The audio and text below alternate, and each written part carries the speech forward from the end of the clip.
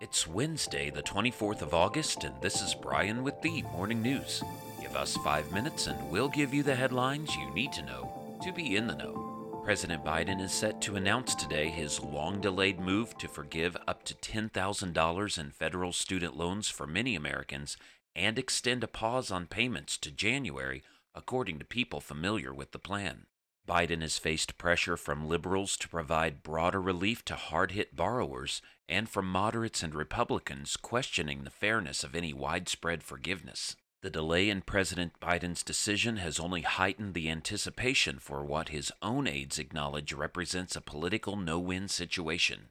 The precise details of Biden's plan, which will include an income cap limiting the forgiveness to only those earning less than $125,000 a year, were being kept to an unusually small circle within the Biden administration and were not finalized on the eve of the announcement. Down-to-the-wire decision-making has been a hallmark of the Biden White House, but the particular delay on student loans reflects the vexing challenge confronting him in fulfilling a key campaign promise. In other news, Federal Reserve Bank of Minneapolis President Neel Kashkari says the U.S. Central Bank needs to press forward with tighter monetary policy until it is clear that very high levels of inflation are moving back down. When inflation is 8% or 9%, we run the risk of unanchoring inflation expectations, Mr. Kashkari said at an appearance Tuesday, and if that happened, the Fed would likely have to embark on very aggressive rate rises to restore balance. We definitely want to avoid allowing that situation to develop, Mr. Kashkari said. The July Consumer Price Index was up by 8.5% from the same month a year ago. Mr. Kashkari said his biggest fear is that inflation will be more persistent than many now expect. He also said that it remains the case that the bulk of the inflation surge is tied to supply chain issues.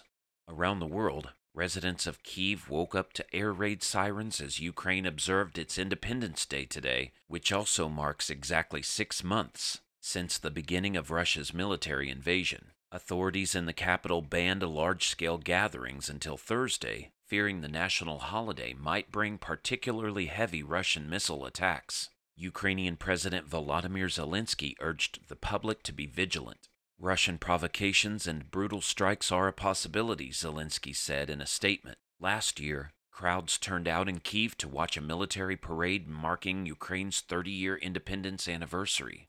This year, however, just a small number of residents gathered at Kyiv's Central Square, where destroyed Russian tanks and mobile artillery were put on display over the weekend, and the national anthem is played every day at 7 a.m. Back in the U.S., flight disruptions spilled into Tuesday after bad weather scrambled flights earlier this week, leading to canceled trips, diversions, and in some cases, hours-long waits on planes. On Monday, airlines scrubbed close to 1,500 U.S. flights, about 5.7% of what was scheduled, with close to 8,000 more delayed, according to FlightAware, a flight tracking site. Thunderstorms are a regular hazard of summer travel, and Monday's problems were a stark example. Storms lingered over New York area's airports, cutting off approach paths. Some flights from the West Coast bound for Newark Liberty International Airport turned back mid-flight or diverted to other airports to avoid the gridlock there. Airlines have been under growing pressure from regulators to improve their operations after a sometimes chaotic spring and summer. Transportation Secretary Pete Buttigieg has described this summer's disruptions as unacceptable and has said he is contemplating further regulations.